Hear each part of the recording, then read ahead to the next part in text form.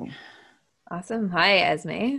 Hi, Amy. How are you out there in Vancouver? I am not too bad. How are you? I'm pretty good. It's very Yeah. snowy here. It was snowy here over the weekend, but it is almost gone now. We're back to rain. That's good. Yeah. So what's up with the lockdown in Van? It's a semi-lockdown. There's no curfew. Restaurants and bars close at 10. You're not supposed to socialize with anyone outside of your immediate household.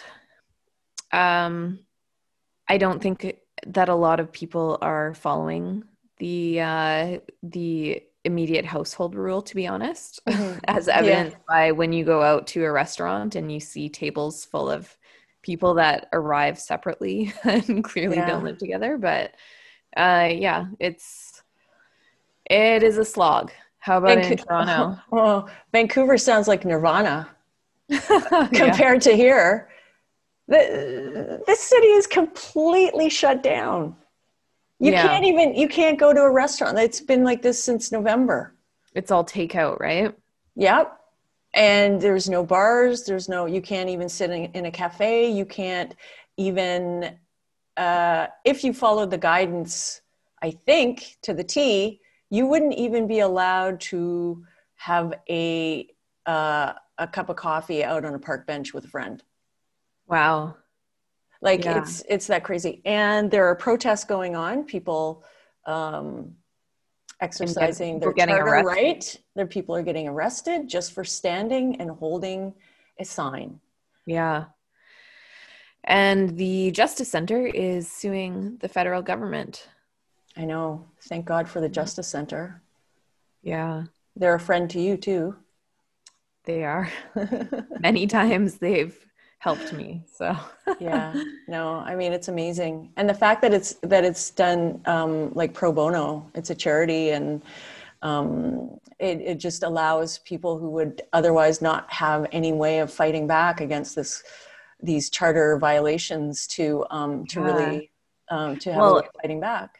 yeah, and in terms of the lockdown measures that they're suing the federal government for, it really goes to show how critical it is that a group such as the Justice Center for Constitutional Freedoms exists and doesn't receive a penny of government funding. Because what if they did receive government funding?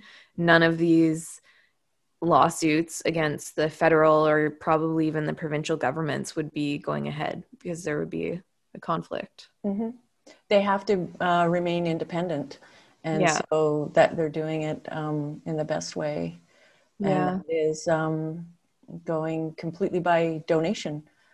Yeah. So that's really great. Um, so this week we had over the last couple of weeks I did an interview with Graham Linehan, and you started out in the first one, but you had to leave due to it was a weird scheduling mix up. We didn't know what Graham, time it was. We didn't know what day of the week it was. yeah, and Graham, God love him. He was so busy doing all his stuff, doing his his own podcast, which is The Mess We're In, and he's been on other people's podcasts, and he's agreed to come on ours. And then for some reason, I think maybe got mixed up with the time zones, which it's easy to do. We get mixed up too here because we have Yeah. how many time zones across Canada? Like 5, 10? Yeah. I mean, you and I have issues sometimes scheduling because we're 3 hours apart. Yeah. Anyway, due to a confluence of situations, it ended up that we had to split up the interview in two, but it actually ended up working out pretty well because you Yeah. got time with him and I got time with him, and so that Yeah. It was was kind of fun. yeah, that was good. Yeah. So Graham Linehan is for anyone who's been following the gender critical issue for some time, of course, knows who Graham is. But for those who don't, Amy, do you want to? Sure. He is an Irish comedy writer, very well known for the IT Crowd and Father Ted sitcoms, and also kind of lesser known for Black Books as a writer on that show as well, which is both Esme and I. It's one of our favorite TV shows ever. It is incredibly hilarious. I just love it. It's so rewatch smart, and It's it's quirky, and it's crazy. It's like the kind of humor that I love, and brilliant and dark and just yeah. it's so good. Rewatch it. So But Graham was a co-creator on that and a writer. I don't know whether yeah, he directed any of those episodes, but anyway, as a creator, yeah, many kudos to him for that, because it's such a yeah. great show. He's a brilliant comedian and writer. And then he was also one of the first famous people to come out as gender critical at great personal cost to himself, and personal and professional cost. So he's someone that a lot of women in this movement admire, and he had been a kind of a great ally. He's permanently banned from Twitter, as a lot of the kind of big names in this movement are, but he is still doing some other projects. I don't know if you want to talk about those. Yeah, so he got kicked off of Twitter. I think he started his own social media platform, somewhat like a Spinster, a little bit. Like it's sorry if I'm getting that wrong, but he certainly has. We know that he has his own Substack. Glinner is his nickname, and he also has a podcast, The Mess We're In, which I believe they started that last fall, and that's with our very own Morty Artie Morty, Yeah. Artie Morty Artie, and now Helen Staniland is a regular contributor, co-host on that. Benji, also a Canadian, who is the founder of Detrans Canada. She, can I say that? I think so. Yeah. Okay. It's hard to know sometimes. Yeah, she was a regular co-host for a long while. So yeah, he's just every day, even though he's not on Twitter, he's got a marvelous presence, because he's got the podcast and he's putting out regular e-newsletters, just keeping everybody up to date. And of course, his e-newsletters are just hilarious and very biting and incisive, and sometimes really hard to read, because he looks at the crazy side of things. In fact, I read one today, and it was all about Stonewall and how they're completely disregarding lesbians. And then he says, to anybody who challenges you on how lesbians are being thrown under the bus, why don't you just take a look at some of these profiles from a so-called lesbian dating site? And there's about 20 profiles of men all stating they're lesbians. It's just like, and the photos, did you see that? Oh my God. I saw just the beards, yeah. I can't even imagine. I can't imagine being a lesbian and dealing with this bullshit. I really feel for my lesbian sisters. Yeah. Like, I mean, it's corrective rape. It's oh yeah. It's conversion therapy for the young ones who are just coming out, and or corrective rape. Yeah. It's disgusting. It's disgusting. medieval. It's disgusting. And for anybody to defend it is just unconscionable. And so Graham will go to bat for women. He truly is a gentleman, and he cares about women. He cares about the truth. He cares about children, and he's willing to put it all on the line for also it. One of the few male allies. There aren't a whole lot of male allies. I think you spoke about that with him in your portion of the interview. Yeah, and Well, you'll hear what he says, but you know, we do have a few, and especially here in Canada, we have Yeah. some men speaking out, but surely not enough. And we No. need to figure out how to get the men involved, because this is a societal issue. This is not just You better, men. yes, Clapping with in between words. with the claps, with the obligatory Twitter claps. Yeah. Um, so yeah, and then at the end of your interview with him, Amy, Graham put out a call to action, which got me thinking, and that's circling back to the first episode that we did with Megan Murphy and talking about should you be in or out, or can you make a difference if you stay anonymous and so on. Yeah. And you'll hear at the end of Amy's segment that Graham does put the call to action that we do need more people. So it's getting me thinking. And right from episode 1, I did state that I will come out. I'm using my dark arts for good behind the scenes right now, but Yeah. I will. You've Maybe done that's so much behind the well. scenes, but Thanks. yeah, I'm also one of the people that encourages others to name themselves and come up and help spread out the target that has been on a lot of our backs, including myself, and which has been intensifying in recent months, which, I can't really speak a whole lot about it, but I would just say, we need you guys to come out and share your names and just stand up for what you believe in. I agree. And I think it's really important. And courage calls to courage. And we've seen it, I think the tides are turning already. I see more and Yeah. more people willing to be brave. And I just think 2021 is going to continue, and it's got a snowball, especially with what's going on in the UK.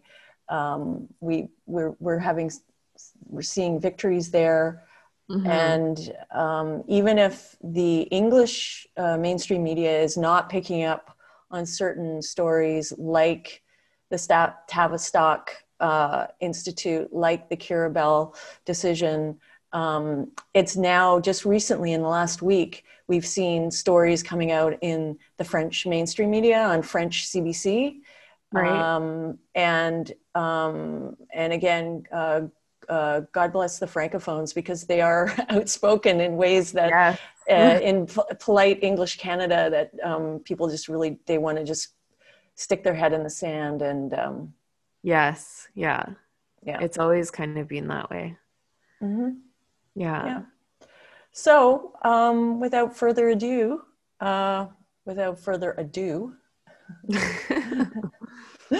uh, let's launch into our two-parter with Yeah. Graham Linehan, aka Glinner. Enjoy. So, Graham, welcome. We're so happy that you're here with us. And we're clicking along with an amazing career. You've had a lot of success. When I was doing my research on you, I mean, of course, I've known you. I've known your name. I've known what you're doing with the cause. And of course, they always say, they mention Father Ted in your bio and the IT crowd and everything, of course. But I went in to do a little bit more, and it's like, oh, wow, you worked with Alexi Sale. Oh, you worked with Steve Coogan. Yeah. Oh, wow. And look at all these BAFTAs that you got. And you got, I mean, you had a wonderful, and still going too, career going along. But then the This happened. transgender thing hit and everything went to shit. Yeah, that's a very concise way of putting it. I think Right. that's right. Yeah, I genuinely thought, oh, when people find out they're giving drugs to autistic and gay children, they'll see what's going on, and no, and nothing seems to shock them. Nothing seems to worry them. You have like a new branch of gay, gay rights, the LGBT Alliance, opening up in countries all over the world, and they still don't think there's a problem. They still pretend there's not a problem, and it's because I heard a great expression. It's from economics, the sunk costs fallacy. Do you know this one? Yes, I do. I've heard it, and I'm slightly familiar with it. But do you want to Uh, elaborate? it basically means that you hold on to a position because you've already you've already invested so much into it. Yeah. So, like for instance, let's So say we would say normally that's like throwing good money after bad. it's throwing good money after bad, and Right. it's particularly embarrassing for people in this case because, and I know this from personal experience, there are a lot of people who have ended friendships and cut people off for holding the views that we have, and we know that the views we have are perfectly fine, and they are going to have. Well, I don't think they'll ever apologize. I think they'll just never call that person again out of sheer embarrassment because Right. they've just been proved so by Keira Bell, by the situation in prisons. They've just been proved so conclusively wrong. And over the next year, I just saw Fair Cop just tweeted. Sorry, they're an organization over here that Yes. fights against this type of stuff, and they just tweeted that there's like people have paid £1 million into fighting this stuff in the courts. And we're fighting it on all sorts of levels. We're fighting, Maya Forstater is appealing. Alison, she's taking on Stonewall. Alison Bailey. Alison Yeah. Bailey. But so basically, we've got a great year ahead of us where a lot of the time, in many cases, women of color are taking these organizations to court. So they can't. So it's harder to fight them on that level as well. They can't say that these are privileged. People. I guess they have cis privilege, but sorry, but people can't see this, but I put inverted commas in the air. Yes. Privilege. Yes. But these people are basically, their credentials are impeccable. Their points of view are completely, in line with the vast majority of people in the world who recognize that there's a difference in the sexes and think it's important. I just think we're gonna. I think all the stuff we do on social networking and so on is all very useful, but it's the stuff in the courts that is really blowing the lid off this stuff. Keira Bell's victory, I don't see it being reversed. That's a huge moment, and that's going to trickle over to America, I think. Well, I watched your Helen Staniland interview recently, where she was, it was with, Sarah Fillmore. Yes. And she was talking about, and she's with Farrakhan, correct? Yes. Yes. I think, yes, she has a relationship with Farrakhan in some way. I can't remember quite how. Yeah.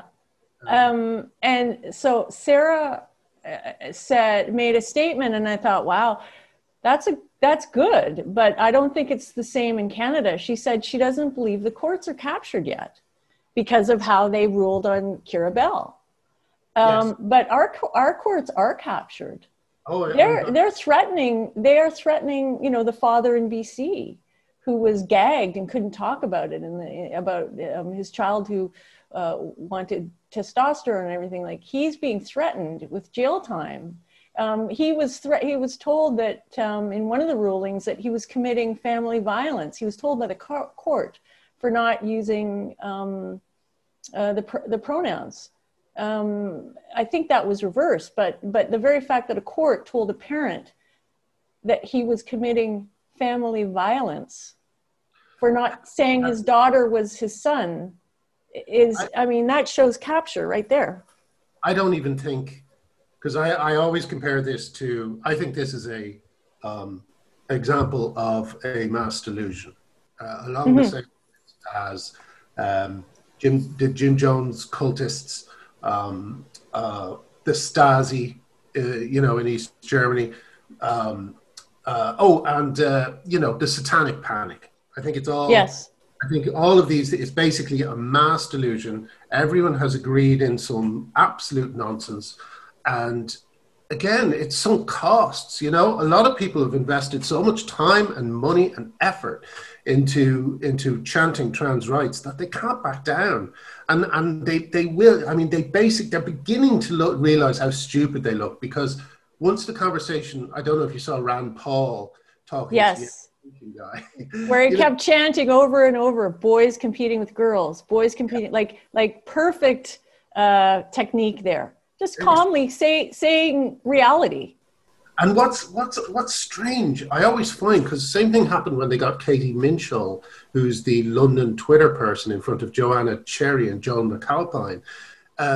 Even when they're right in front of you, they find ways to slither out of actually having a position. For instance, they will always use the word gender instead of sex, because when they use the word gender, then they can throw a huge umbrella over fucking everyone, you know. But if they use sex, well, that's talking about women, and we can't have that, you know. So I found that education secretaries, you know, smile. Yeah, I believe I answered that and all that. No, you didn't.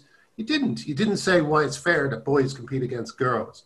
And the reason that he can't say it, the reason he can't utter those words or engage with that argument in any way, would be admitting that these blokes with long hair and a penis are not women, you know? So what's going on inside their brain when they're like, are they thinking about all of their, like all of the forces that are upon them politically? Or do they to be able to just sit there and you're in a congressional hearing or whatever it was, Senate hearing, whatever, and just to be outright lying, just outright denying reality. What goes on in there? You know, do they love power and money that much? Like what? Or do they? Are they in on the delusion? It makes you wonder, right? Yeah, it's almost like hands across America. You know, it's basically, they look to their left and their right, and they see two people who think exactly what they think. And they think that the people who are asking them these questions are bigots, you know? Yeah. And it's like this, it's almost like, do you remember in the 60s, I can't remember who said it, but some guru said he was going to make the Taj Mahal float. And everybody was kind of holding hands. Oh, yeah. Was that the Natural Party with Natural Law Party or something like that? All I remember is that they would make the Taj Mahal float or something like that. But it's that kind of, you know, crazy belief. And it also reminds me, do you remember Heaven's Gate? Oh, yes. You know, like cults like that, like if they don't die at a certain time, they kill themselves so that it'll be proved right. You know? It's self-limiting in that way. It's like a self-fulfilling prophecy. And the thing that I find most upsetting and most horrific about this movement is that when they say, oh, trans people commit suicide, trans people have high rates of this, trans people have high rates of depression, blah, blah, blah, they are creating people who will suffer in this way. Absolutely. And they're actually going against all public health and media guidance on the reporting of suicide, which they would never do this before, but now it's used as a cudgel for the issue. And it's like, how can this possibly be? Why are all of the rules being thrown out? Yeah. The child safeguarding, you know, reporting on suicide, trials for drugs and surgeries and being evidence-based and showing, you know, like everything. Everything is topsy-turvy. It has to go. And I'll tell you, that's a great point, because I think what that proves, the fact that so many things have turned upside down and inside out, you know, black is white, day is night, complete reverse of the truth. White men are the most vulnerable people in the world. White women are somehow the worst oppressors who've ever lived. We're horrible. The reason that all these tricks can be played is because they've done a simple thing, and it's all in the phrase trans women are women. Trans women are women, is a completely contradictory lie. As Jane Clare Jones said, how are non-female people female? You know, and if you can pull that trick off by saying 2 + 2 = 5, like the end of Orwell's novel, to a whole, not just one bunch of cultists, and not just one country, but multiple countries are under the sway of this thing. I've never seen anything like it. I think we should try and find a name for it because one day historians will talk about the gender disease, the gender, what would you call it? Virus, which is this Absolutely. kind of thought virus of people believing. Now, what do you think about Jennifer Billick's work? Because she's tying it all together with the unelected world government, the pharmaceuticals, all the rest of it, the unelected world government being the UN, the WHO, and everything, how they're very, very connected with big pharma. And so transgenderism is just one step on the road to transhumanism. And then you have, the Martin Rothblatts and the Pritzkers and everything, and they all stand to gain. But not only do they stand to gain financially, it's just that these people are exhibiting megalomania, and perversion and all kinds of different things. You know what I mean? Like, it's just like they're just trying to subvert the natural order of things for their own megalomania, and perhaps their own paraphilias and perversions all play into it as well. Yeah. So what do you think about that whole idea? I'm not, no offense to Jennifer, but I'm not that familiar with Jennifer's work. And maybe you could send me a good introduction to it. But the thing is, I don't really, that thread that leads to the pharmaceutical companies and so on, I think that is definitely going to be there. As we all know, it's a complete Wild West with surgeries for trans people at the moment, or for, let's say, for dysphoric people at the moment. It's a complete Wild West. There's no evidence on regret rates because they don't like looking into those things. But the funny thing about it is, there's a phrase they used to say about British journalists. They used to say, why would you, it's something that I think it's Orwell said this, why would you bribe a journalist when you see the things they do for free?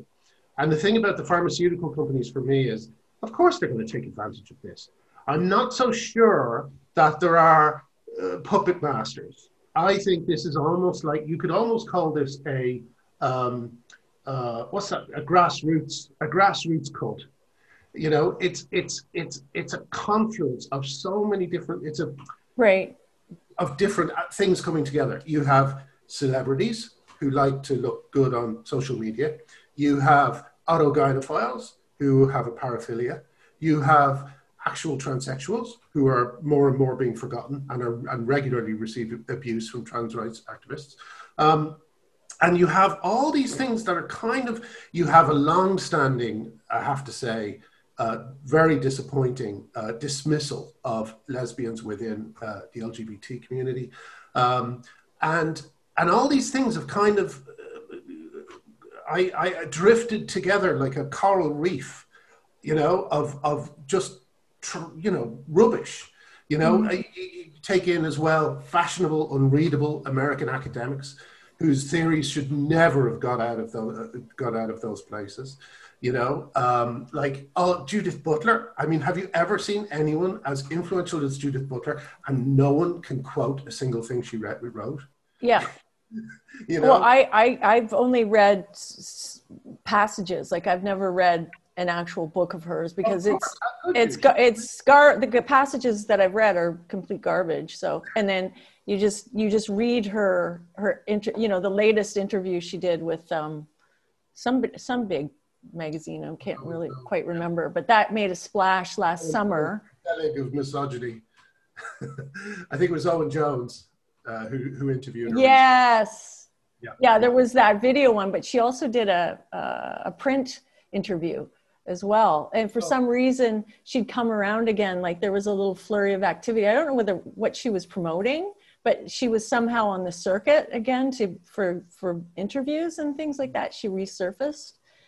And maybe they just trotted her out because they could see all of the backlash and the pushback was coming with the gender identity. They're like, oh, let's bring out the big guns. Let's get Judith on the circuit. But the thing is, you can't. Her ideas can't be. They can't withstand anything. I mean, you take cis, right, as a term off Twitter. You still have to explain it to people. Okay, I'll tell you something, Graham, because the other day I was like a little gobsmacked because I've been at this. So we started COSBAR in 2019, in the sort of middle of 2019, and my husband's been helping with doing some. He's a graphic designer. He's been helping with things like and so on.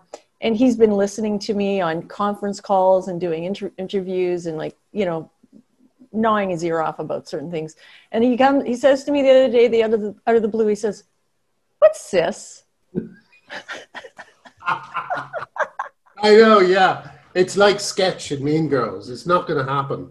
It's not going to happen. No one is saying this word that means not trans. No one's going to say it. Every time anyone if you heard someone say that in a real life setting, you'd laugh them out of the room, and it's just not taking amongst a certain kind of too online type people who basically spend too much time online. So and here's another interesting thing about cis, right? Cis exists at a time, and this is why we know what it means, but cis exists at a time when everyone is connected to everyone else by the most incredible communications platforms that have ever existed. And it still won't take. Yeah, I know. People still aren't going to say it. So, they can keep trying. But every time I hear someone say cis, I just think, they're like Japanese soldiers 40 years after the war. It's over. I keep saying this. Kira Bell, it ended with Kira Bell. Because as soon as that verdict is upheld, and it will be because they have no evidence on the other side, the lawsuits are going to start coming in America as well. There's going to be a lot of angry young women out there, Well, this is the only thing. This is the lawsuits are. I mean, doctors, hospitals, healthcare agencies. Well, we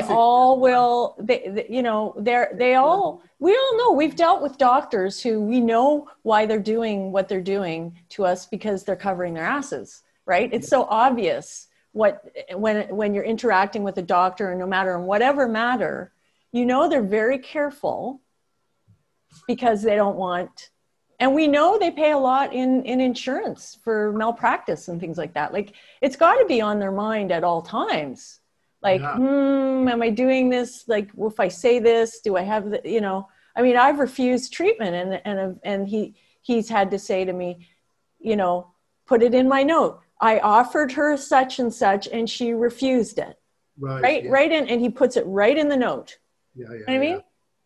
Absolutely. And I've had him for 30 years and I trust him. But even so, he has to protect himself against me. Sure, yeah. But I think that all these doctors at the moment are like the Wile E. Coyote in the cartoon when they walk off the cliff, and they don't fall until they look down.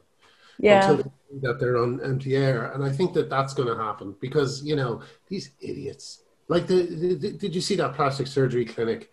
And there's a guy and he's got 2 buckets. Yes. So COSBAR did one of our founding members found that. She uncovered that story because she has a family member who she's very worried about, a young girl. So that's how she's gotten involved in it. So she's really like a watchdog, and she's been watching this particular. It's the McLean Clinic in Mississauga, which is very close to Toronto, where I am. Oh, really? And so she's been watching them. She found that.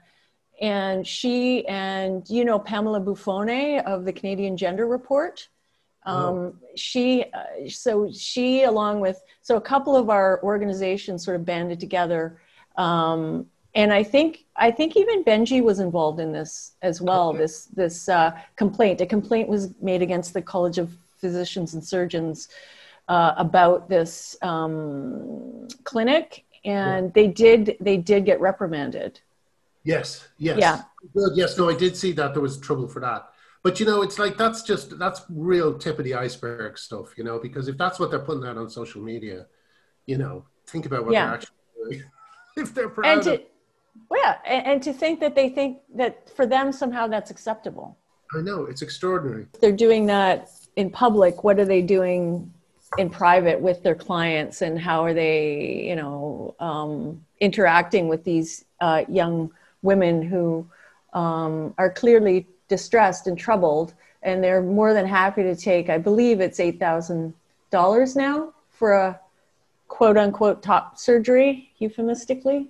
Yeah, sure it is. I mean, what a fucking racket. Jesus Total Christ. racket. Yeah. It's I don't know. I mean, I saw a thing the other day, and it was all these young women who'd had their breasts removed, all posing for like some kind of Vanity Fair type photo shoot, And some people are looking at that and going, "Oh, that's so brave and that's so wonderful." I know. So I was not just thinking, "Wow, it's an apocalypse. It's a medical apocalypse. It's horrific." It is mass psychosis, really, is what it is. That anybody could look. I really do think pornography is behind it all. I really do. I think we have now 2 or 3 generations who have been scarred by pornography. I agree. It's funny. So you and I are around the same age, and so I was doing my degree in the 80s, and I was around for there were a lot of censorship issues going on in the 80s, and we thought that we'd won them all because for art's sake, and we can't have censorship and everything.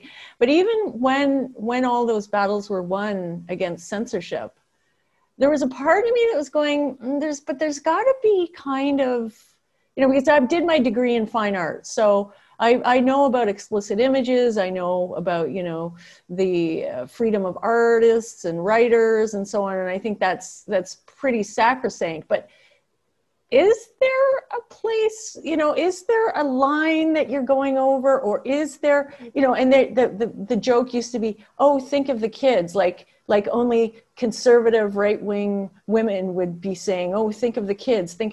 But like, we completely forgot about the kids, right? About the kids. And when I see those girls with their breasts cut off, I just think that's pornography. It's what happens when you see pornography and you're so alienated and frightened by it that you want to escape it, And I think boys are similar. I think boys, autogynephilia, which seems to be another thing like ROGD amongst girls, it seems to be spreading via the internet. And all these boys, my psychotherapist friend says her heart breaks for them, Yeah. One person told me this, right? Said, a lot of them, they just want the pills. They want the estrogen, And I said, why do they want it? And they said, well, it makes you feel this way and that, but it also gives you breasts. And I said, why do they want breasts? She said, they want to play with them. And I just thought, oh my God. Because that was a joke in a Steve Martin film, All of Me. Yeah. I could never be a woman. I would never stop playing with my breasts. I always thought that was a hilarious joke. But we have a generation of boys now who are lonely, who don't know how to speak to women, who don't know how to relate to women. And they're especially with the virus, they've, think of being a 15, 14-year-old boy. What are you going to do? Not use porn? It's tough. It's tough. It's a different thing for boys. But the problem at the moment is that the porn that's on, that's easiest to find is the worst of the worst. It's the grimmest. I know. It's so bleak, I can't even, I've never been able to stomach any of it. And then to hear about descriptions of, because Pornhub is in the news a lot right now. So we're hearing descriptions about the sort of things that these poor girls are being trafficked, and what's going on. And then they talk about in the articles about, you know, the search, the search titles and when what's popular, and you're going like, there's something for everybody, and it's really bad, right? There was one woman who had to use certain search terms to find videos of herself that had been uploaded when she was raped in her sleep. And so every day she would do a search on Pornhub for terms like unconscious, you know, out cold, or whatever it happens to be, or dead, you know, and she would try and find her video amongst them. I mean, if you can imagine a better vision of hell, I'd be surprised. And that's sometimes I once someone said that on Twitter, and it really made me laugh. There was something about it. They said, "Did we die? Is this hell?" Yeah. Thought, such a great question. Maybe I'll rename my blog that. Yeah. Because it does seem like, I mean, it's really interesting too, because I've said more than once in the last 5 years anyway, maybe a bit longer, and I've heard other people say it too, it feels like the end times, you know? It does. I mean, you know, that's another reason why I fight it, because if I give into it, I'm kind of giving into giving up. I don't want to give up. Yeah. Everything. I don't want to give up on humanity and on people. You know, I think even if global warming does wipe us out, there's a chance 2 or 3 people can survive, and you know. Yeah. Well, I'm ever the optimist. I think that humans will figure out a way to overcome that. But worth saving. Yeah, and I mean, I came into this. I think I always say that, you know, I popped out of the womb as a feminist because I was the little girl asking all the tough questions right from the start. Like, why can't I do that? Why is boys can do this and girls can't do that? But I want to do this, and never seemed to get any satisfactory answers. So third wave feminism hit in the 90s. And I was like, that's it. I'm tapping out. This is ridiculous. It's like pro porn, pro prostitution, slut walks, you name it. I'm like, no. So I called myself a feminist dissident for until the gender thing came around, and the transgender thing, and you know, Jordan Peterson dragged me into that when I saw that video of his where talking about compelled speech. That's how I got into it, and like that was 2016, I think.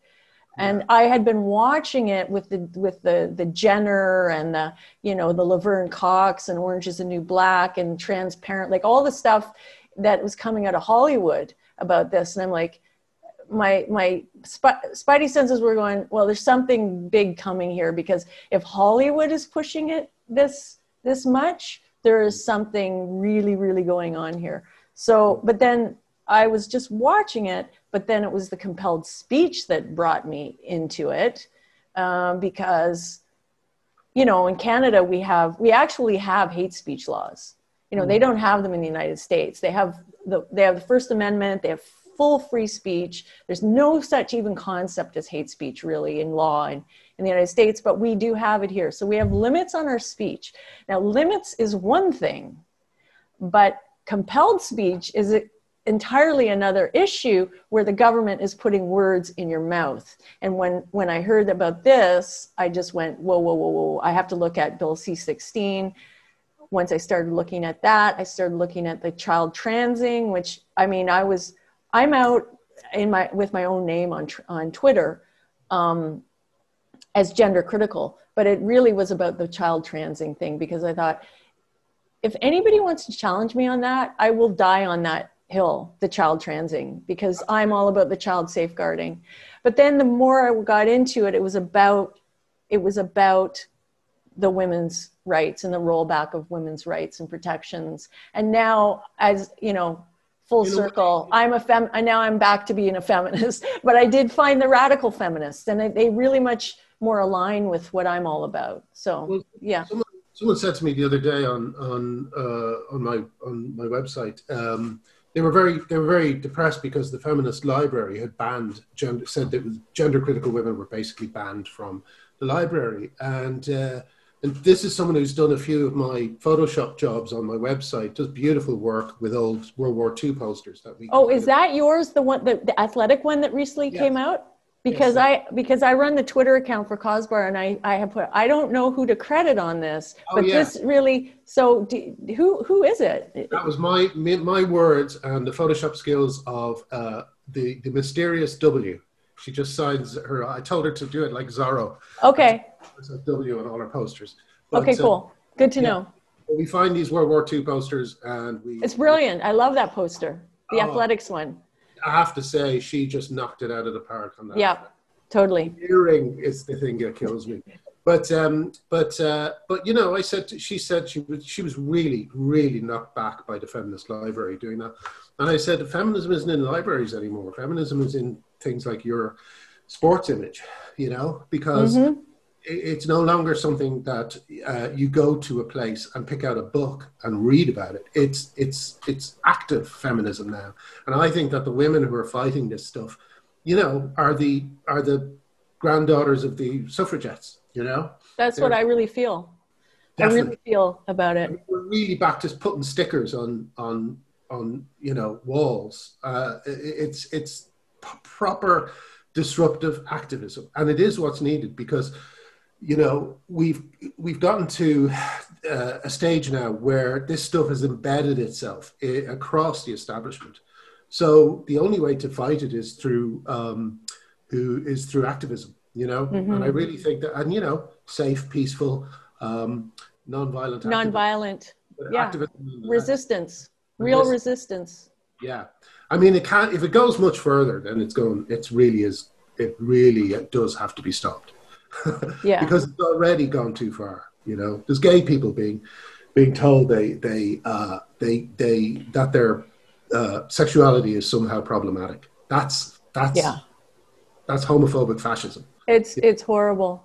I'll tell you, my son, who he's done a couple of years at university, but took some time off, and I didn't realize until C16 came in that how captured he had been, because, you know, growing up in an inner city, Toronto is a completely woke town, you know, creative school, all the rest of it, totally captured. Then he went to the University of Toronto, very woke school, and we had no reason to talk about transgenderism until C16. And then he got really angry with me when he found out that you know, we had a dinner party. I had some friends over. He was with us. We started talking about it. One of my friends was with me, he happens to be a high school teacher. Another person who's a journalist and teaches journalism at university, total woke, totally on board with the gender ideology. She got up and left the table in disgust.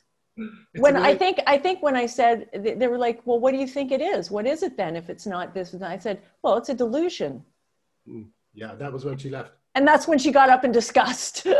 Yeah. Wow. And my son at the time was like, how can you say that I have trans friends? And of course you have trans friends. I guess all the kids have trans friends now, which didn't really even occur to me.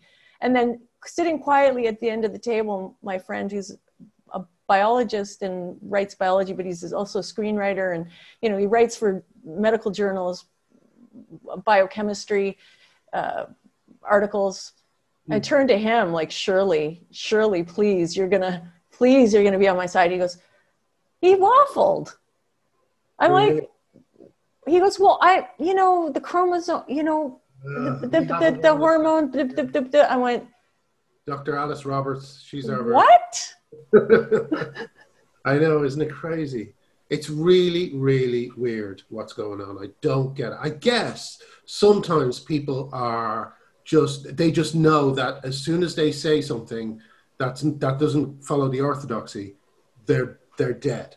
I mean figuratively dead. Their career, it's social suicide. Social suicide. So, you know, I kind of, after a while, that kind of stuff, that just proves to me I'm right. You know what I mean? the more forces that are arranged against me, the more I realize I'm right on this one. Like, Yeah. you know, David, I sometimes think people probably have a view of me as a kind of David Icke figure who's, you know, but we keep hearing, you know, everything I've said turns out to be true. They have been sterilizing autistic children. They've been sterilizing young gay men and women. They've proved recently that puberty blockers have no benefit on mental health. They stunt growth.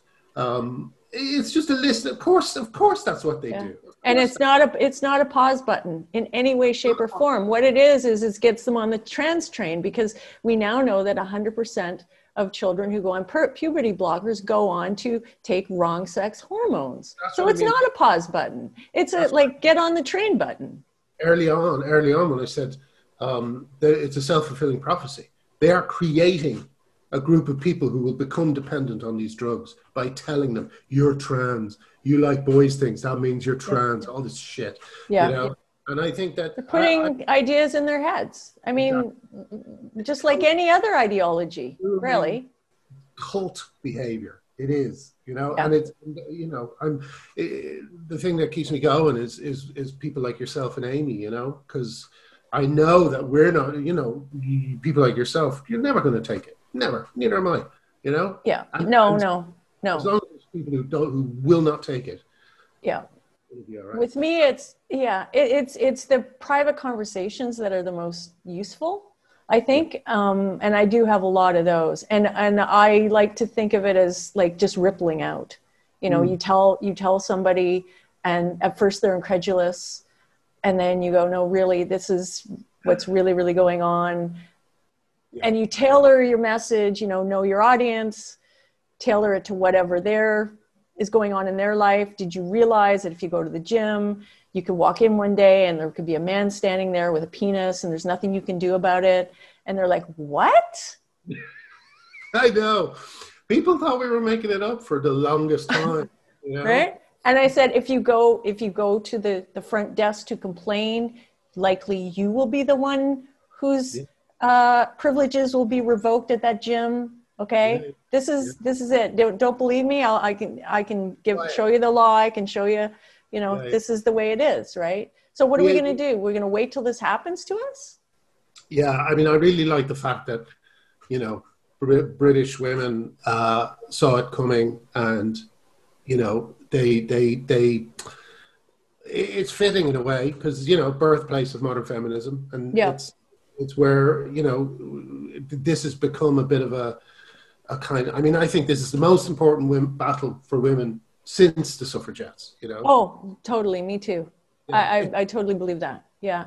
So let me ask you, you are the man. You are one of the only men in our corner, right? I mean, we now, you know, you're the original. I mean, we have Artie now, and we have Mr. Menno, and we have a couple of, there aren't that many other men. I mean, we have a male lawyer with Cosbar who's advising us, but he has to remain anonymous still, but he's doing stuff behind the scenes. Like, I mean, I'm doing this Cosbar work under a pseudonym, right? So, because I can't be seen as having founded a turf organization, but I will come out. I'm waiting for the right time, but I will. I'm just trying to time it, but I'm using all my skills behind the scenes right now.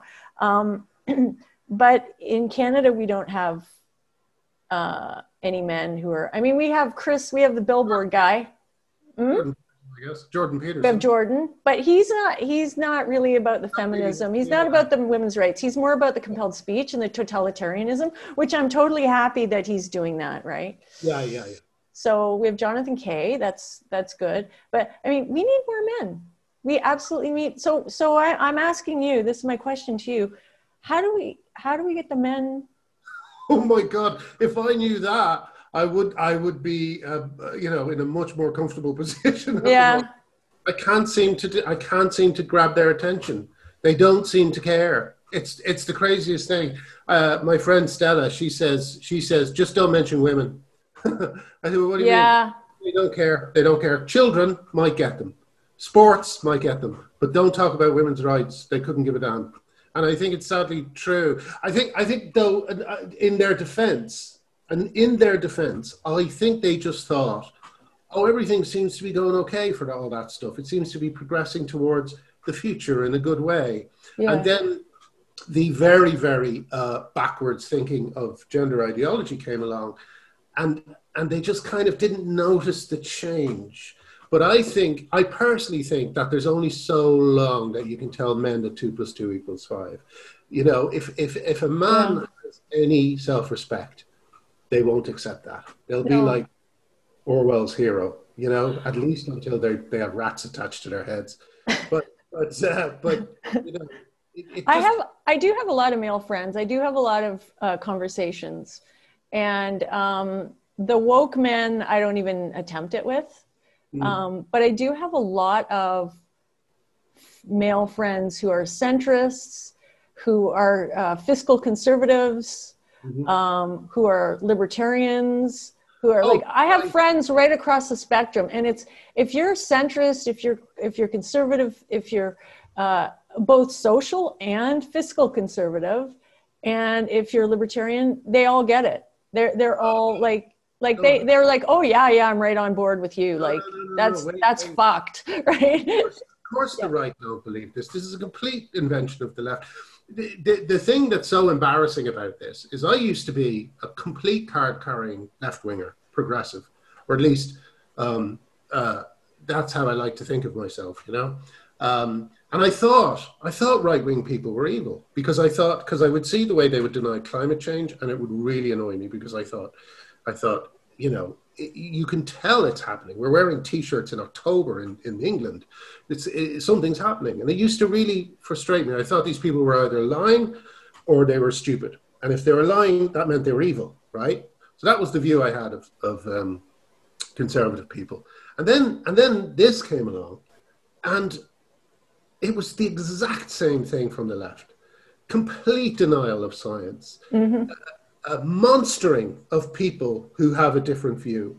This is all stuff that was done against climate scientists, and now it's being done against feminists and people like Jordan Peterson. I couldn't believe it. I couldn't believe it. You know, it happened when I was about 49, 50, and you know, this was the whole basis of my life, just completely crumbled. My whole political beliefs, everything I thought about right-wing people and left-wing people.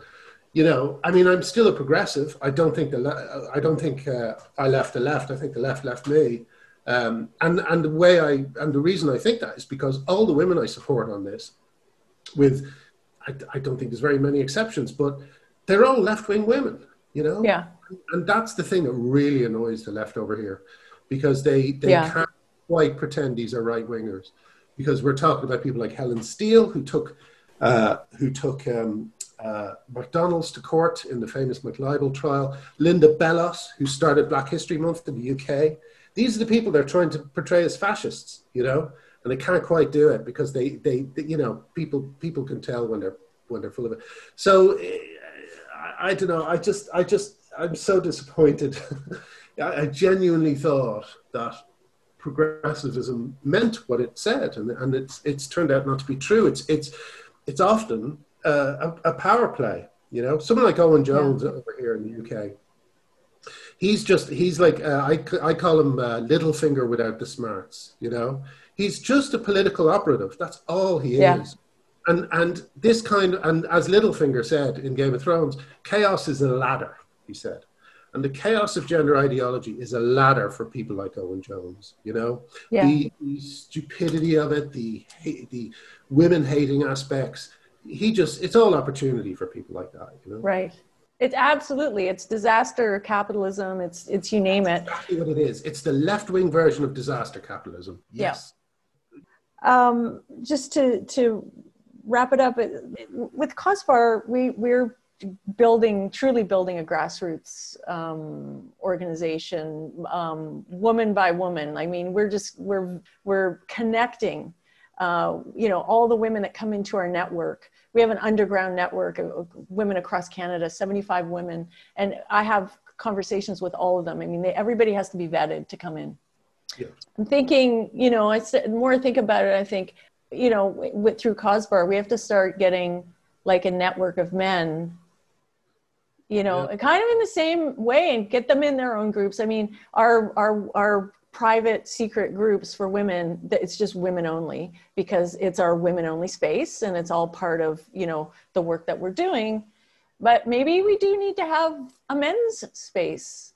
The men who want to talk about this stuff and want to help because they have wives and sisters and daughters and nieces that, or even for their boy children, they're very concerned about it as well, Yeah, absolutely. Absolutely. I think that once this is dealt with, this immediate emergency, we have to talk about the mental health of kids in a world where porn is on top. We have to talk about it. And we can't be pretending that it's like it was when we were kids, and it's just a few Robert Mapplethorpe pictures. No. Imagine Robert Mapplethorpe pictures all the time. Yeah. Everywhere you look. That's what these kids are grown up with, and they have to. I don't know. We have to figure out a healthy attitude towards it. I really appreciate the time, and thank you. So we'll be in touch and get some more. Get a few more questions that Amy has for you, and would really appreciate it. Yeah, maybe you can do it in a chunk. We could do an Amy bit and a bit. Yeah. Yeah. Okay. For sure. Right. Thank you so much, Graham. Sorry for the confusion with the scheduling. We should have been clearer. No, it was me. I'm an idiot.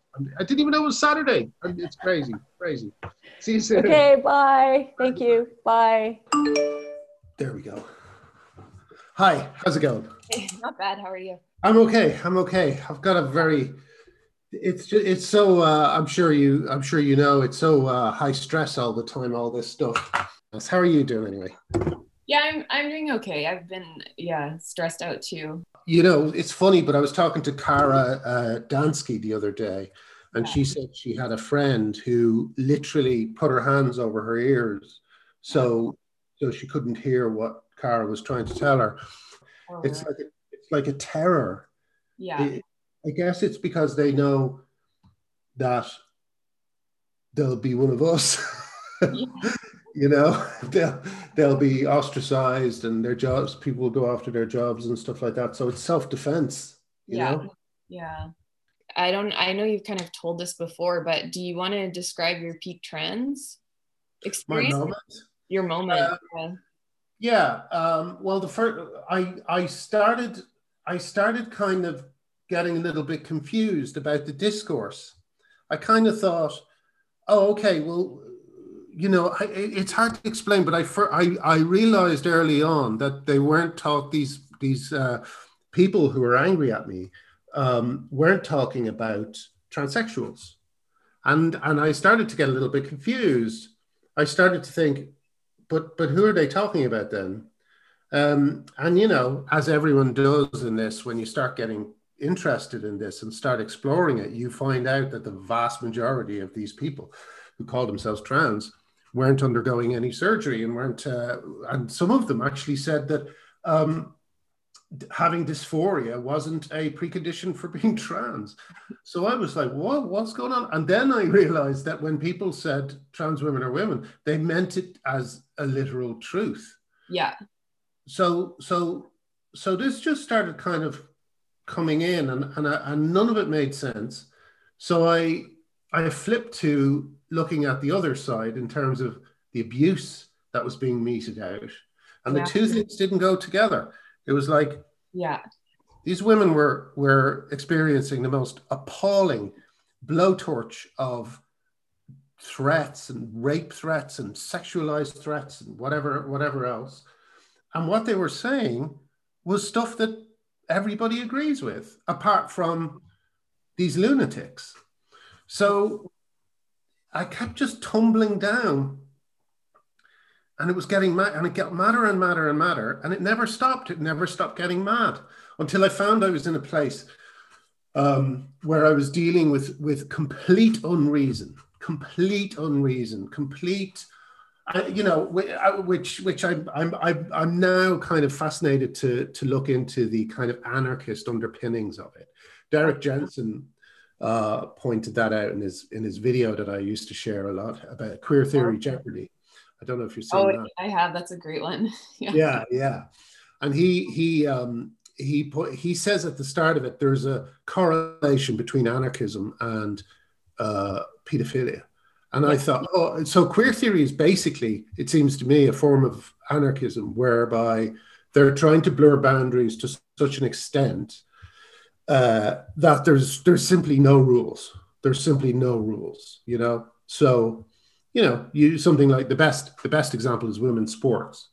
Like, not only are they able to do this ridiculous calisthenics of putting a male in female sports, but then there's the additional calisthenics of actually saying that it's fair.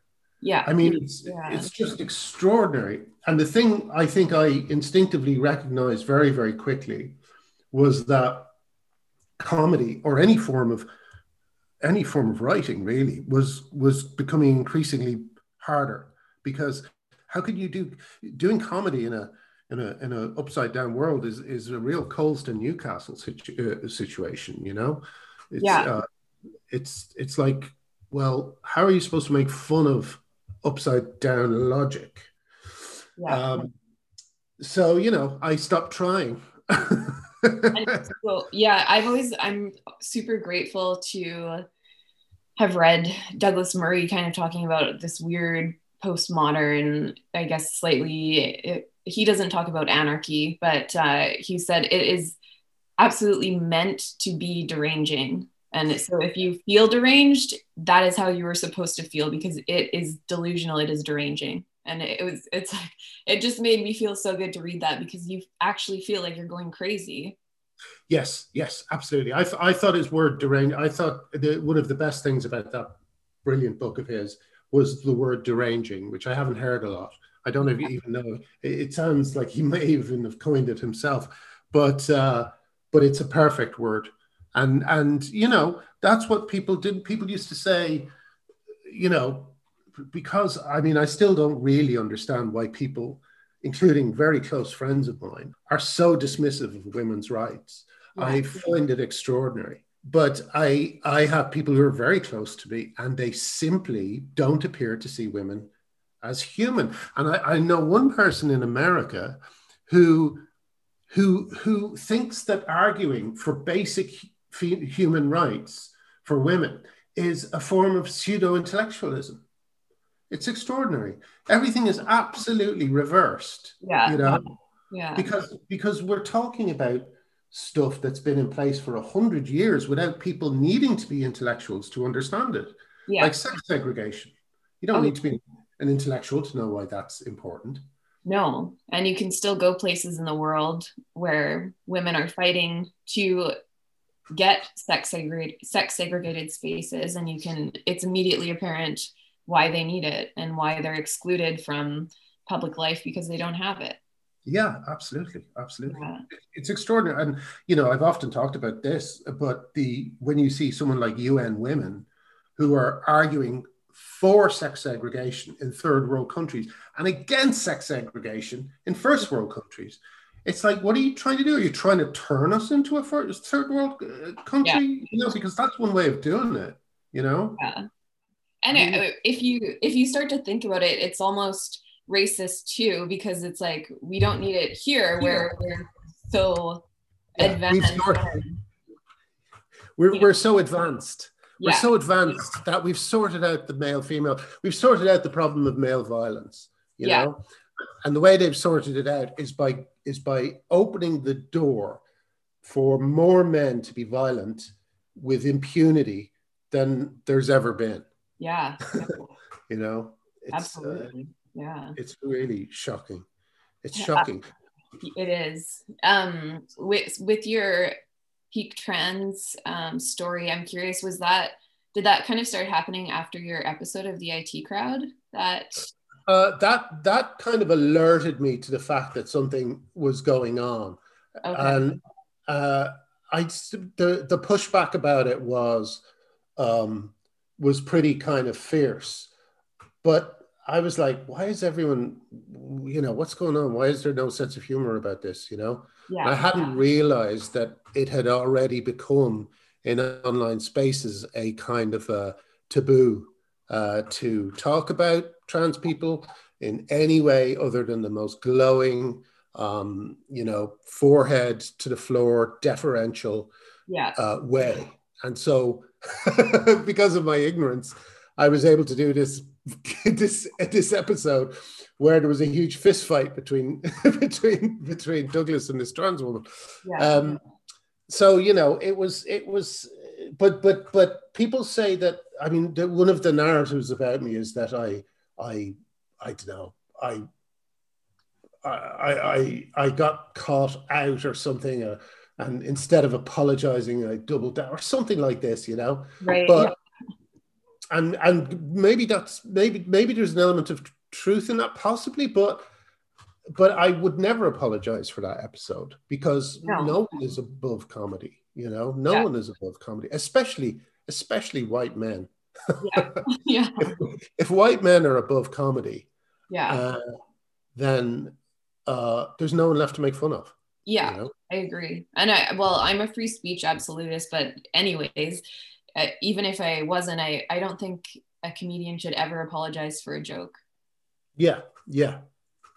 I mean, I said, unless it's, I would say, unless it's, you can learn and grow, to use those dreadful phrases, but you can become, like, there was one joke I had in the IT crowd, and I'd only apologize for it in the same way I'd apologize for any joke that didn't work. It was just a bit cheap and a bit kind of, I was looking for a charity, and I came up with boss-eyedness, the idea of being cross-eyed because I thought it was so silly, and I didn't think there was a condition, whereas of course there is. Yeah, I remember this. Yeah, so I thought I wouldn't be insulting too many people or something like that, and oh my God, if I just sat down for 2 more seconds, I could have come up with a better idea than that, Yeah. But I just couldn't really. I think the thing that made me laugh was the idea of a really, really sad video with cross-eyed people in it. Yeah. And that still makes me laugh just to say it. Yeah. But when it actually was on screen, I kind of thought, I don't know. So, I apologize for jokes that don't work. But the thing about that episode is it worked great. And, lots of trans people have said to me they loved the character, so it's just these humorless dickheads, often not what I would categorize as trans at all. Some bloke with purple eyeshadow is not a trans person. It's just a bloke with purple eyeshadow, So I don't really care what they think of things, but they're the angriest and they're the most. And I think they're right to be defensive, because they're taking a piss, and people are beginning to see. Thank God. Yeah.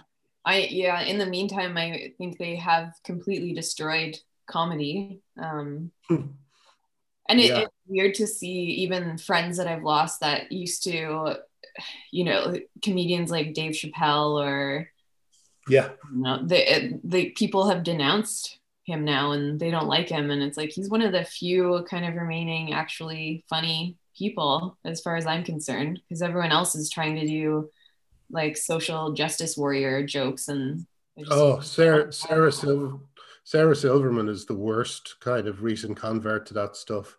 She's terrible. She used to be funny for the very reasons that she's kind of now not funny, if that makes sense. Like she used to be funny because she would say the most shocking things, but they were so brilliantly done. Very like that other extremely offensive comedian, Jesselnick, I think his name is. She would push certain buttons very expertly, but now it's just this kind of, with those big doe eyes, kind of, maybe you just need to be a little bit more. It's like, fuck off, Sarah, tell a fucking joke. I didn't come here for a lecture. Exactly. But I love Chappelle. Chappelle makes me feel like I'm free, sane and sane. Yeah, he's the opposite of deranging. Yes, that's exactly it. Yeah, I know, it's perfect. Did you see there was a young woman who went on Fox News to talk about sex segregation in sports. Yes. And Kathy Griffin, did you I see her saw that. comment about it, where she said it was a gift from the comedy gods, just mocking this young woman Yeah. who's clearly extremely nervous, as I don't know if she's a high school student. She looks super young. That that Yeah. made me She so angry. slightly stumbled over her words, and Kathy Griffin thinks it's the funniest thing ever. Yeah. It's just it's mind blowing, really. You know, I don't know what I just I kind of try not to get caught up with every stupid statement I see, because Yeah. it would take too much time to go through why it's stupid and stuff. You know, the big battles over here are being won in court. You know. Right. Um, Yeah. like we've had such great successes recently. Keira Bell is a huge moment. I think that's going to be felt all over the world. I think it's going to give detransitioners a hero, you know, in Keira. You know, there's Alison Bailey, who's been given permission to sue Stonewall. Yeah. Boy, that's another one that would do a lot of good if Stonewall were exposed. You know, they Yeah. are really, really bad. So, Absolutely. Yeah. you know, I kind of have to remind myself sometimes that I don't have to fight every battle. I can let the especially, as I say, since the big battles are being won in Yeah. court, you know, and Yeah. it so infuriates them, because, like with the Keira Bell case, for instance, 3 judges were involved, so that meant A, they knew it was serious, and B, they wanted to give something that would, you know, last. And I don't think their appeal has a chance in hell of winning, you know, No. because 3 judges is pretty, and they can't enter any new evidence. It's doomed. Yeah. But but so I just think that a few adults may have entered the room, at least in the British courts, you Yeah. know. Yeah. Definitely not here yet, but hopefully we will follow suit. Yeah, it's hard though, isn't it? I mean, as that person said, I was talking to you earlier about that person who said it just takes 1 or 2 well-placed people to groom an organization, and we can see the results of that. Um, over the weekend, Scientific American published a thing saying that a clitoris was basically just an enlarged penis, based on an interview with a gender affirmation surgeon, and uh, apparently one of the hoaxes that was handed in that paper that Bogosian, those papers that hoax that Bogosian and Helen Pluckrose did, Yeah. said exactly the same thing. And Right. now Yeah. there's a thing in Scientific American that says that. Actually Actually saying says that. that. Yeah. Yeah, amazing, amazing. Atrocious. It's so offensive too. Yeah, well, every aspect of it is offensive. You know, Yeah. it's an offense to it's an offense to reason as well. You Yeah. know, I can't accept it on so many levels. I To can't me, it accept. kind of harkens back to notions of like women are incomplete males as well. Yeah, Just yeah. development that didn't finish or something. Well, they certainly don't seem to think of women as actually, you know, human beings. I mean, I keep whacking up against that. I cannot remember any group that has been so liberally insulted and demeaned and attacked. I have Yeah. never seen anything like it. No.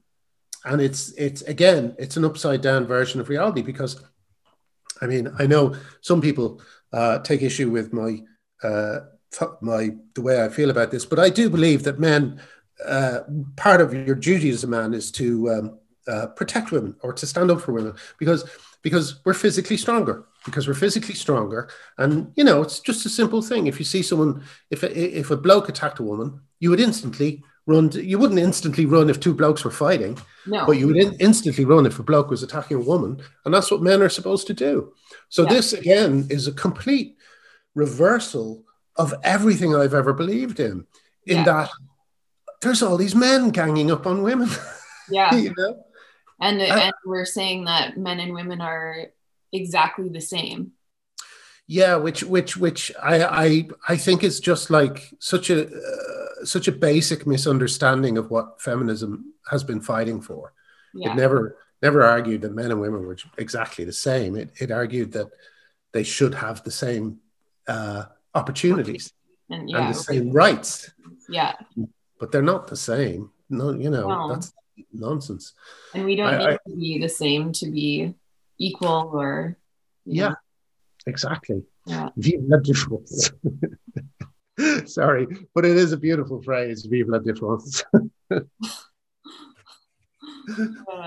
Oh, I wanted to ask, I don't know if you want to talk about this, but John Ronson, is there any development with that, or has he? No, he just it's a funny thing, but he just kind of stopped writing. I mean, I was becoming more and more annoyed because he would not answer simple questions. Yeah, I would say things like, I'd send him a picture of three obvious men from a lesbian dating app and yeah. say, are these women?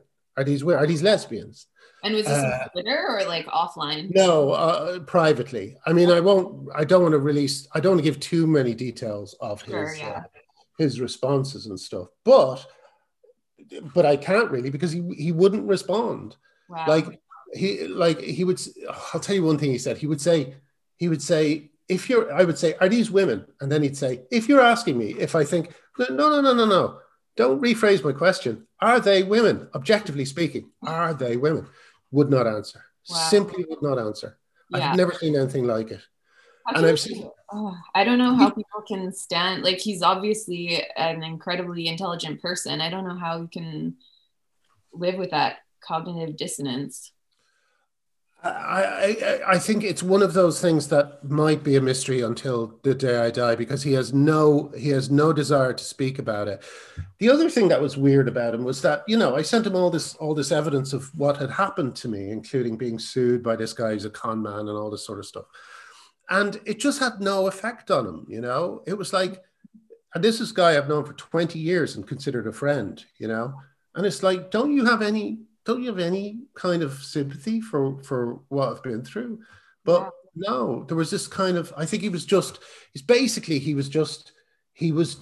when I was still on Twitter, and I think what it was he just wanted me to stop mentioning him.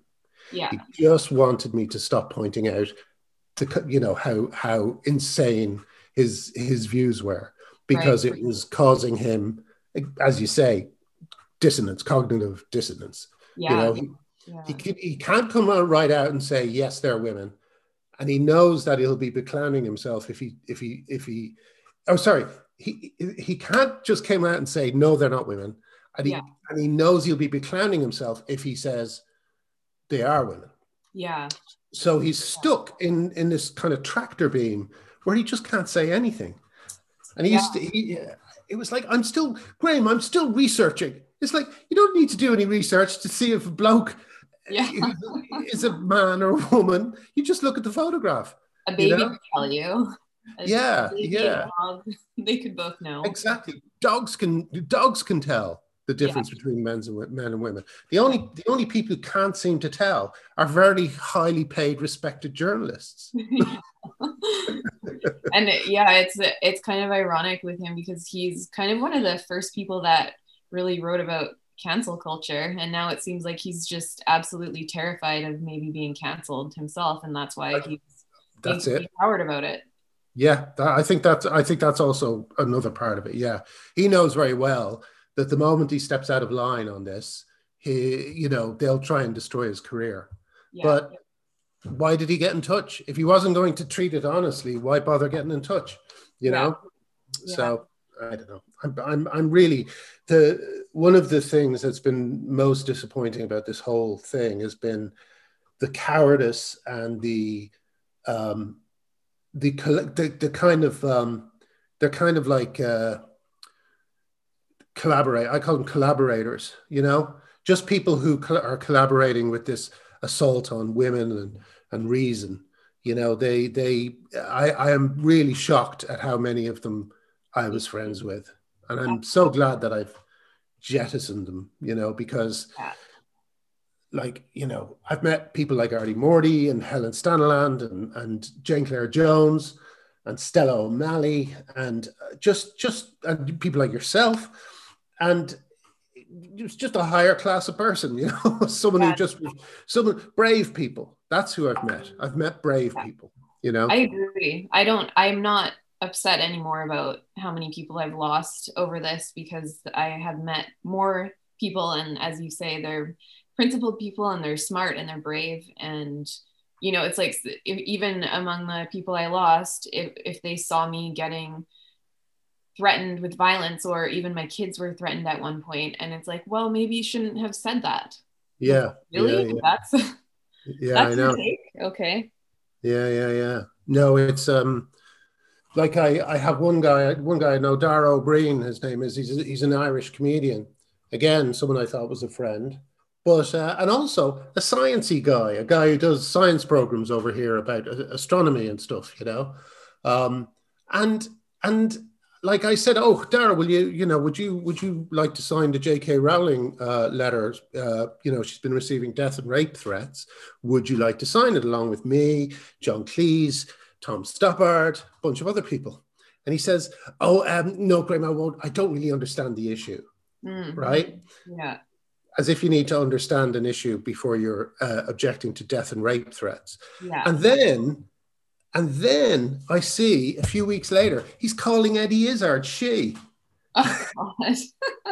So he doesn't understand the issue, but he will take a step onto that side of things Yeah. and start, you know, insulting women by calling Eddie Izzard a woman.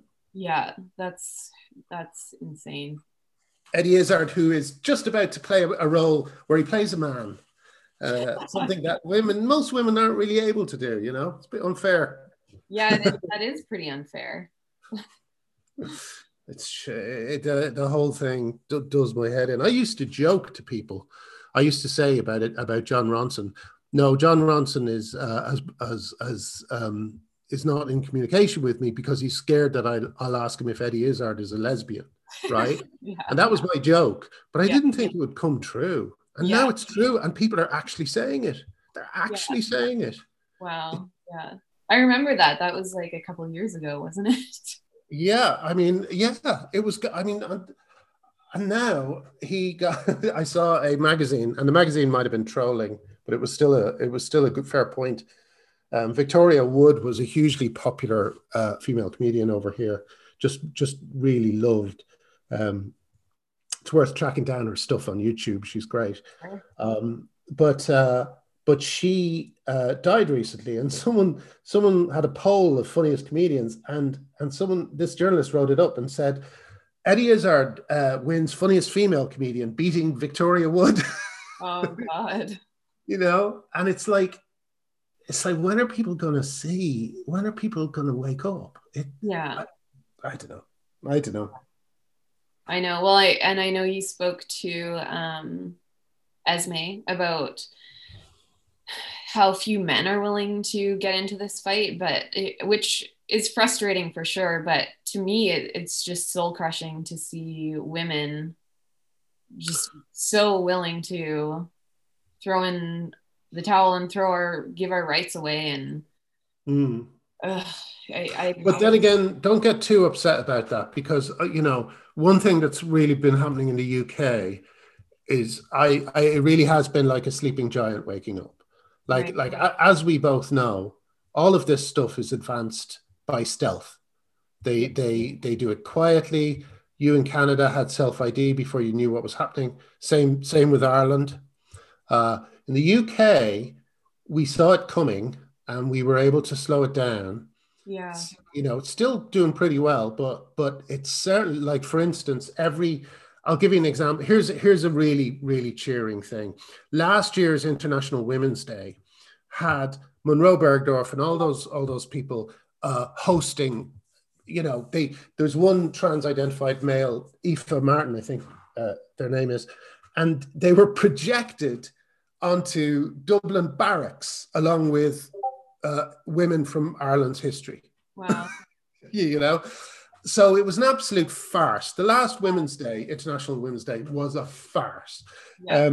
But this year, Monroe Bergdorf was announced that they were going to be headlining some event in Belfast on the day. And there was such a ferocious response that they had to take the tweet down. So that fills me with a bit of, I genuinely think, now that the commentariat have been basically, rubbing poo in their hair for the last 3 years. Yeah. And now people are beginning to wake up, and they're just going to look absurd. They're going to look absurd. I think it looks that way to me here. It really is like a sleeping giant. Every tweet you see gets hundreds of responses of people who are just questioning. Like my favorite thing that Jane Clare Jones said was, whenever anyone says trans women are women, Jane Clare Jones taught me to say, in what way are male people female? Yeah. And you can only get away for so long with madness. After a while, people are gonna need to plant their feet in reality so they can get on with their lives. They won't be able to with all this craziness going on. I hope so. I know, I don't know how often you're on Twitter, but yesterday I entered a contest in my city for a $2,000 makeover package for a trans woman for Valentine's Day. Okay. So your entry was just, you answer the question, like, what would winning this mean to you? So you had to be a female presenting trans identifying woman. So I just entered on the basis that trans women, like, we know that trans women are women. So I am also a trans woman. Yes, exactly. Yeah. But I was disqualified. I didn't win, unfortunately. Whoa, of course. You can't be a trans woman if you're a biological woman. So I'm like, right. That's a little bit transphobic. Just the same way Eddie Izzard can play men and women. Only women can play women. Women can't play trans women. That's an interesting thing as well. Yeah. It's great, isn't it? It's just amazing. Yeah, makes sense. I don't know. The fever's got to break. It's got to break sometime. I think it'll break with sports. Here's another thing. There's going to be some big losses on the left. Midterms. In 4 years' time, I believe it's going to be a real battle between whoever the Republicans come up with and Biden, because Biden has started off his administration with a hugely unpopular and divisive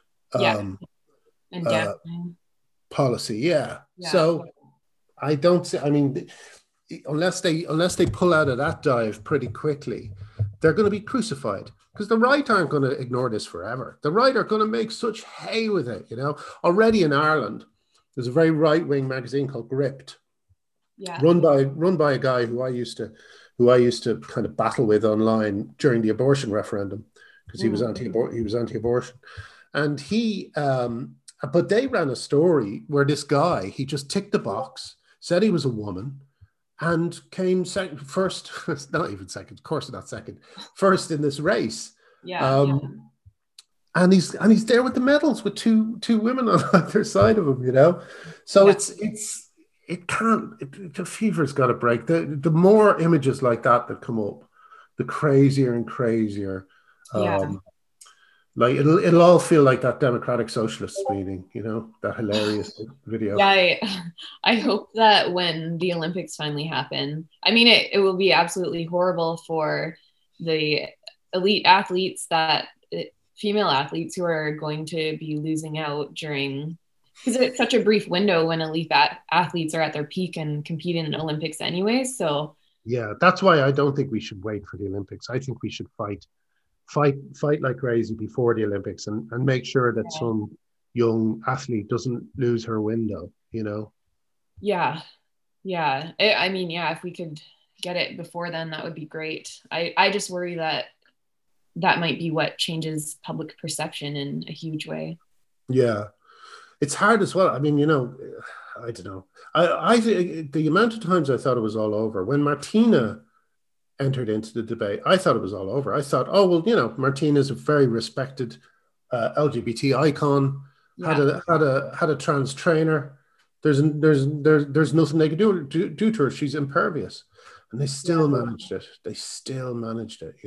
She is now a lot more timid than she should be about this subject. She's very timid. Yeah, she doesn't seem to say much these days. She's just, I don't know. I feel like someone got to her or something got to her, and she's kind of, she's arguing from this point, from this. She's not arguing. I think the place you should argue from always is it's very simple. And I feel like if this was said just once on the right news program, it would all be over. And it's, how dare you tell me that you're a woman? How dare you? Because that's what Black people said to Rachel Dolezal. Yeah. And it didn't last. That movement that Rachel Dolezal could have been the spearhead of was cut very, very quickly, Yeah. Because no one would dare appropriate a Black person's experience now. Even blackface is considered taboo, but a man putting on makeup and saying they're a woman, my God. Yeah. Why are we giving them an inch of ground? Why are we giving them an inch of ground? It's so insulting. It's so offensive. It's an affront. Yeah. An affront, yes, definitely. Sorry. Yeah, no pun intended. I'm telling you, it's crazy though. Do you know what I mean? But I've always had a thing about bullying and stuff, and it's that aspect that bothers me the most. It's like the worldwide bullying. And as Debbie Hayton, who's a trans woman over here, who's an ally, he says, the worst bullies at school were the bullies that even the other bullies hated, the bullies who bullied girls. Yeah. And that's what we're up against. If you bully a woman, then you really are the lowest of the low. And they currently, Biden's writing introductions for their books. Yeah, they're getting celebrated. Yeah. He's upside down. The upside down, yeah. Well, maybe as a final question, I'm just kind of curious. I spend way too much time on Twitter, but I was curious, are you glad now that you're off Twitter, or do you wish you could go back? The only reason I'd like to be on it is because I'd love to promote my Substack and my Buy Me a Coffee site. Because that would be useful to, I had about 600,000, 500,000 followers. Yeah. So that would have been a real help. But as far as the experience goes, I don't know. I don't think so. The only thing I'm proud of, I mean, I like a lot of the jokes I wrote. I wrote some good, funny jokes, and I did some funny little stunts on Twitter. Yeah. But the way I expressed myself in terms of my politics, I realize now was coming from the same place that these lunatics are coming from, which was the idea that the left was automatically good and the right was automatically evil. And there was no one on everyone. If you're on the right, it means you're aligning yourself with some of the worst people in the world, the worst, regimes in the world. And if you're aligning with the left, you're aligning with all that is good and progressive and forward thinking. And I'm so embarrassed about that now, because look how wrong I was. I mean, the right have been dreadful in many ways, but they never try to erase women. No, not in such a cynical, opportunistic way as the left are doing at the moment, as a purely tribal political move. It's disgraceful, and I'm embarrassed that I ever aligned myself with them. So I'm kind of glad that my Twitter account is gone, so all the evidence is gone. But but I wish I could get all my gender critical tweets back, because I stand by every single one of them, you know. Yeah, absolutely. Yeah. Even the ones Twitter forced me to delete. Was that what got you off of there? I'm not actually sure what the final straw was. It was a combination of mass reporting and apparently someone in Twitter's London HQ, I bet it was Katie Minshaw, wanted me and a guy called Wings Over Scotland gone at the same time. Okay. And we were both banned within days of each other. So, you know, it was that. They also said I was misusing the platform. And they brought up a couple of other accounts that I had, but there was never anything in Twitter's rules about not having other accounts. One of them hadn't been used for years, and the other one I used to do memes from. You know, I only used to do memes from it because occasionally I would be told I had by my wife I had to stop going on, so I created a second account so I could keep doing memes, because I was so, you know, outraged by all the nonsense. You know. But as far as the experience goes, I think it's probably good not to be honest. I think I'm definitely writing more. I'm more productive, making more money. All this content I used to give Twitter used to be for free. So I'm actually making money now from stuff I would be doing for free. So yeah, it's kind of swings and roundabouts. I'd like to have it back only to promote the stuff that I'm doing. But then if I had it, I probably wouldn't spend all the time doing the stuff I'm doing. No, because it definitely draws you in. Yeah, it definitely does. It definitely does. Yeah. And it makes you feel like you're achieving things when you press retweet or whatever, you know. Yeah, I know that's a sad thought. Having said that, I think with my however many followers I had, and I lost something like 300,000 when I started tweeting about it, but I'm really, really glad I used it. And I don't want to give myself too much credit, but I do think I helped publicize what was going on in the early days when few other people were.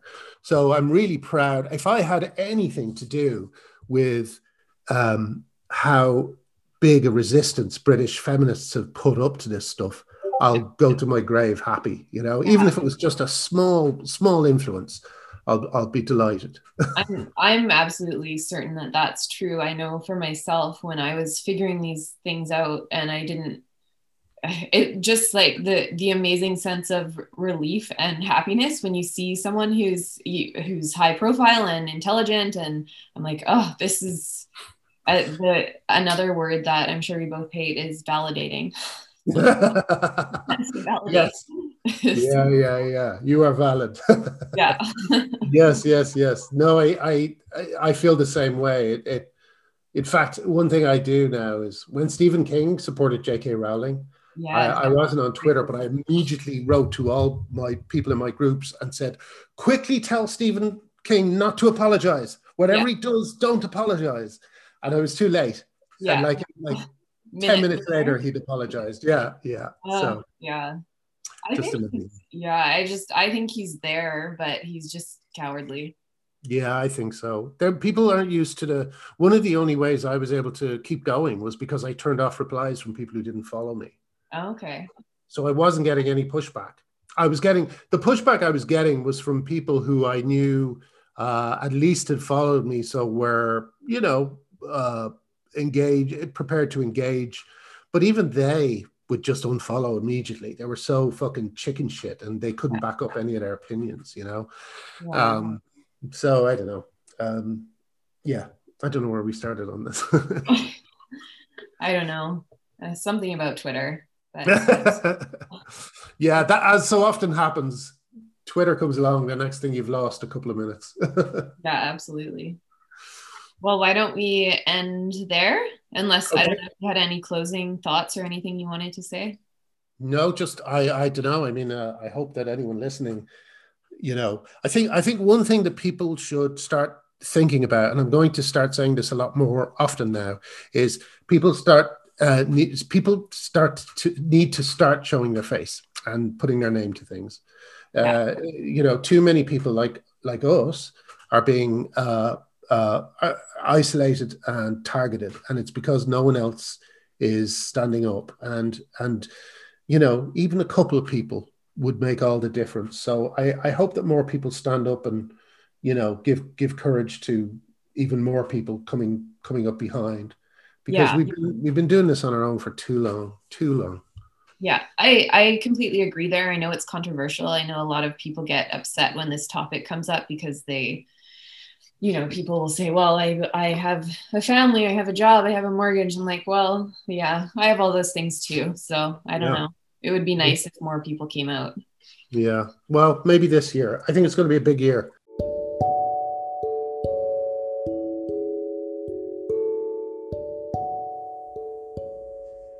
Thanks for listening. Gender Critical Story Hour is written and produced by Amy Ham and Esme V. Intro music by Nahanda. We'd love to hear from you. Tell us your peak trans stories, how gender identity ideology has impacted your life, or just say hi and let us know your thoughts about the podcast. Write to us at gendercriticalstoryhour@gmail.com. Tweet to us at GCStoryHour. Take care, keep strong, and keep talking. Bye for now.